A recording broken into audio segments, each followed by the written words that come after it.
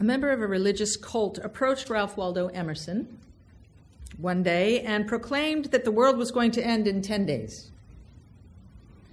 Emerson calmly replied, "Well, no doubt we will get on very well without it."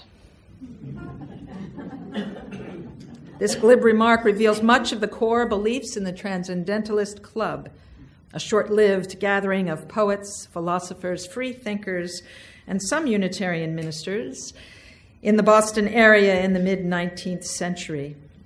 The club was a meeting place and organizing ground for a new idealism, fueled by a lively critique of American culture and society at the time. The name Transcendentalist Club was coined by the public and was meant as a slight to these vibrant thinkers who were dissatisfied with the staid intellectualism and tired conclusions of established philosophies and spiritualities, including their own faith, Unitarianism.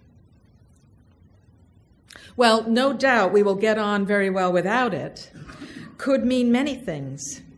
Emerson was steeped in the idealism of a new world, so the end of the world as we know it would have suited him just fine. Or he might have meant that one might try and think for oneself rather than spout an ancient, grave warning of demise. Nonconformity is essential to come to a sense of life and of truth that one might follow, rather than borrowing the found truths of others. One of Emerson's essays that helped spark the seeking of like-minded intellectual explorers was entitled Nature. Probably many of you know this. It was written in 1836. And here are some words from his introduction. The foregoing generations beheld God and nature face to face, we through their eyes. Why should not we also enjoy an original relation to the universe? Why should not we have a poetry and philosophy of insight and not of tradition, and a religion by revelation to us and not the history of theirs? Embosomed for a season in nature, whose floods of life stream around and through us and invite us by the powers they supply to action proportioned to nature, why should we grope among the dry bones of the past or put the living generation into masquerade out of its faded wardrobe? The sun shines today also. There's more wool and flax in the fields. There are new lands, new men, new thoughts. Let us demand our own works and laws and worship. End quote. One of the most uniquely and influential American movements of thought and philosophy having arisen within the early forming of the United States is Transcendentalism. It's a trend of thought that influenced social reform, ideals of democracy and individualism, and revolutionary religious sensibility that has influenced great thinkers and reformers to this day. The wisdom of Ralph Waldo Emerson, Henry David Thoreau, Margaret Fuller, Bronson Alcott, Walt Whitman, Theodore Parker, Emily Dickinson, and Elizabeth Peabody, to name a few, nurtured and inspired a dynamic worldview that challenged the individual to examine her or his own knowing and to respond to life as an adventure, a gift, in which our potential can blossom if we choose the path of authenticity and welcome a direct relationship with the immanent divine, the sense of the sacred in our ways and walking, immanent being in our lives, moving in our lives.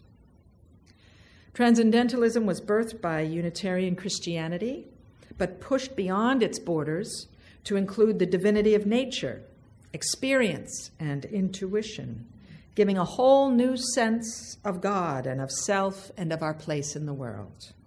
This new spirituality lived outside of established religious doctrine, established ritual and tradition. Transcendentalism promoted what has often been coined as religious free thinking. Emerson was going to go into the ministry, but he left it because he just couldn't do the rituals of the time. But this gifted worldview spread beyond Unitarian circles and sensibilities, especially in the field of social reform. Frederick Douglass lectured in Concord and Boston at that time and met Emerson, Thoreau, William Ellery Channing, and Theodore Parker, promoting much of the sensibilities of individual responsibility and the movement of the sacred in our lives. Mahatma Gandhi and Martin Luther King Jr. embraced the influence of transcendentalist thought, especially Thoreau, in their life work for social reform, civil disobedience, as did countless advocates in the 20th century for gender equality, religious freedom, and global citizenry. Knowledge of the power of the individual and of the divine life energy within burst through the frontier of early American thought to answer the longing for a new philosophy to serve a new nation. Transcendentalism was also spurred on by the Unitarian argument against Calvinism and its theology of a judgmental, punishing God that reigned over inherently sinful humans who had little chance of salvation. Transcendentalism countered this pessimistic and fatalistic theology with a faith in potential and innate wisdom, advancing the sensibility of sacred energy in the ordinary. Professor Ashton Nichols of Dickinson College summarized the broad brush of thought that can be found in Transcendentalism. Transcendentalism endeavors a search for truth that might be true at all times, in all places. The belief that evidence for such a spiritual truth might be found in and through the physical world, and the idea that each individual has the capacity to experience this truth in a personal way. It follows with this logic that there is a divine force in each individual, a force that is also linked to nature and has the power to transform lives as well as social institutions. This was an extremely radical way of looking at our place in the cosmos and our potential for sacred living. It even proved radical amongst New England Unitarians, many of whom chose to distance themselves and even tried to discredit colleagues who went too far away from traditional views of church, God, and Jesus. It is said that when Henry David Thoreau was near death, he was urged to make peace with God. "I didn't know that we had ever quarreled," he replied. Though radical in one sense, this uniquely American trend of thought came from streams of thought that date back as far as written history. The Transcendental Club members studied the sacred texts of Buddhism and Hinduism. They perused Confucius and Plato and gathered the wisdom of English Romantic writers, German philosophers, and Christian mystics. And although it's rarely spoken of in connection with Transcendentalism, I offer that the sister spirituality of Celtic and pagan traditions were alive in the collective consciousness, in the honoring of the divinity in nature and vast, indescribable essence of life that manifests in many ways. The term transcendentalism may have come from Immanuel Kant, German philosopher, who called all knowledge transcendental, which is concerned not with objects, but with our mode of knowing objects.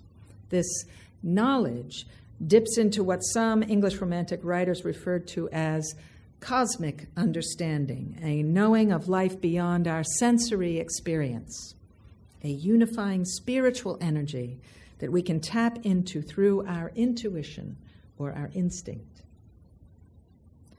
The search and dialogue of these rebel theorists was for a truth that had been true for all time, thus longer than the truth of Christianity or any other historicized religion, which have limits in response to this ever-changing, ever-emerging world.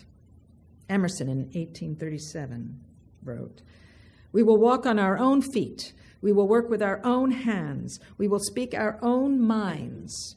a nation of men will for the first time exist because each believes himself inspired by the divine soul, which also inspires all men.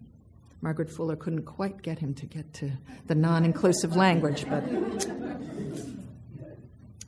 the thinking was that if we are to be an original nation, we must dare to honor our original selves within a world and universe that has an organizing principle beyond our full comprehension, but is in our knowing, is in our intuition. It's unfortunate that these idealistic explorers of truth disregarded the spiritual sensibilities of Native Americans that were kind of all around. While transcendentalists admired writers from India, China, and Europe, Native American wisdoms contained spiritualities that could have informed their reverence, born of the land they were actually in. And that's my own thought. Transcendentalists challenged the world of Unitarianism and American religion in general to come into its authentic presence, urging those who believe to bear true witness to the particular take on the miracle of life and their relationship to this creation and whatever they deem the creator.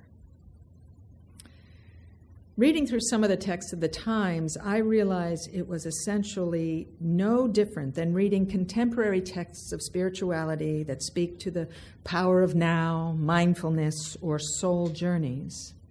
There truly is nothing new under the sun, for much of what the Transcendentalists spoke of came from the same stream of wisdom that inspired mystics, philosophers, and folk of wisdom traditions far back, even before recorded history came to.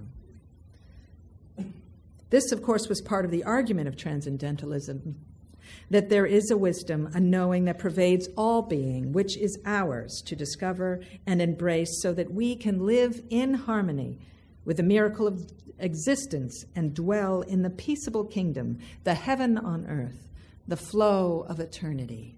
It's a very idealistic way of looking at our beliefs and our abilities, of the potential of humanity in relationship with creation. What transcendentalists are transcending to come to our sacred knowledge for the trappings of control, human creative dogma is what they're transcending, and systems of thought that keep us from welcoming the new, fresh responses that we were born to give. Our authentic, intuitive responses cannot be described or categorized or codified by others, nor can we dictate to others how to respond.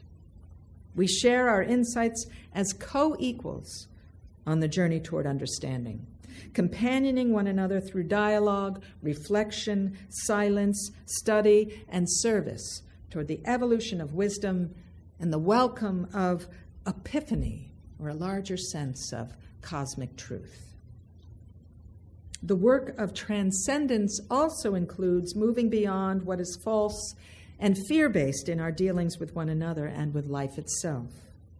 Greed, selfishness, tyranny, pride, guilt, shame, terror, self-pity, cruelty, gluttony, and countless other manifestations of fear and false notions of ourselves enter into our daily lives and our religious systems. And it is us who need to transcend such ways of being. As Theodore Parker preached in 1841, that which is permanent, true for all time, transcends any system of thought we have attached ourselves to. Idolatry of the Bible, dogma, or any God image keeps us from spiritual truth.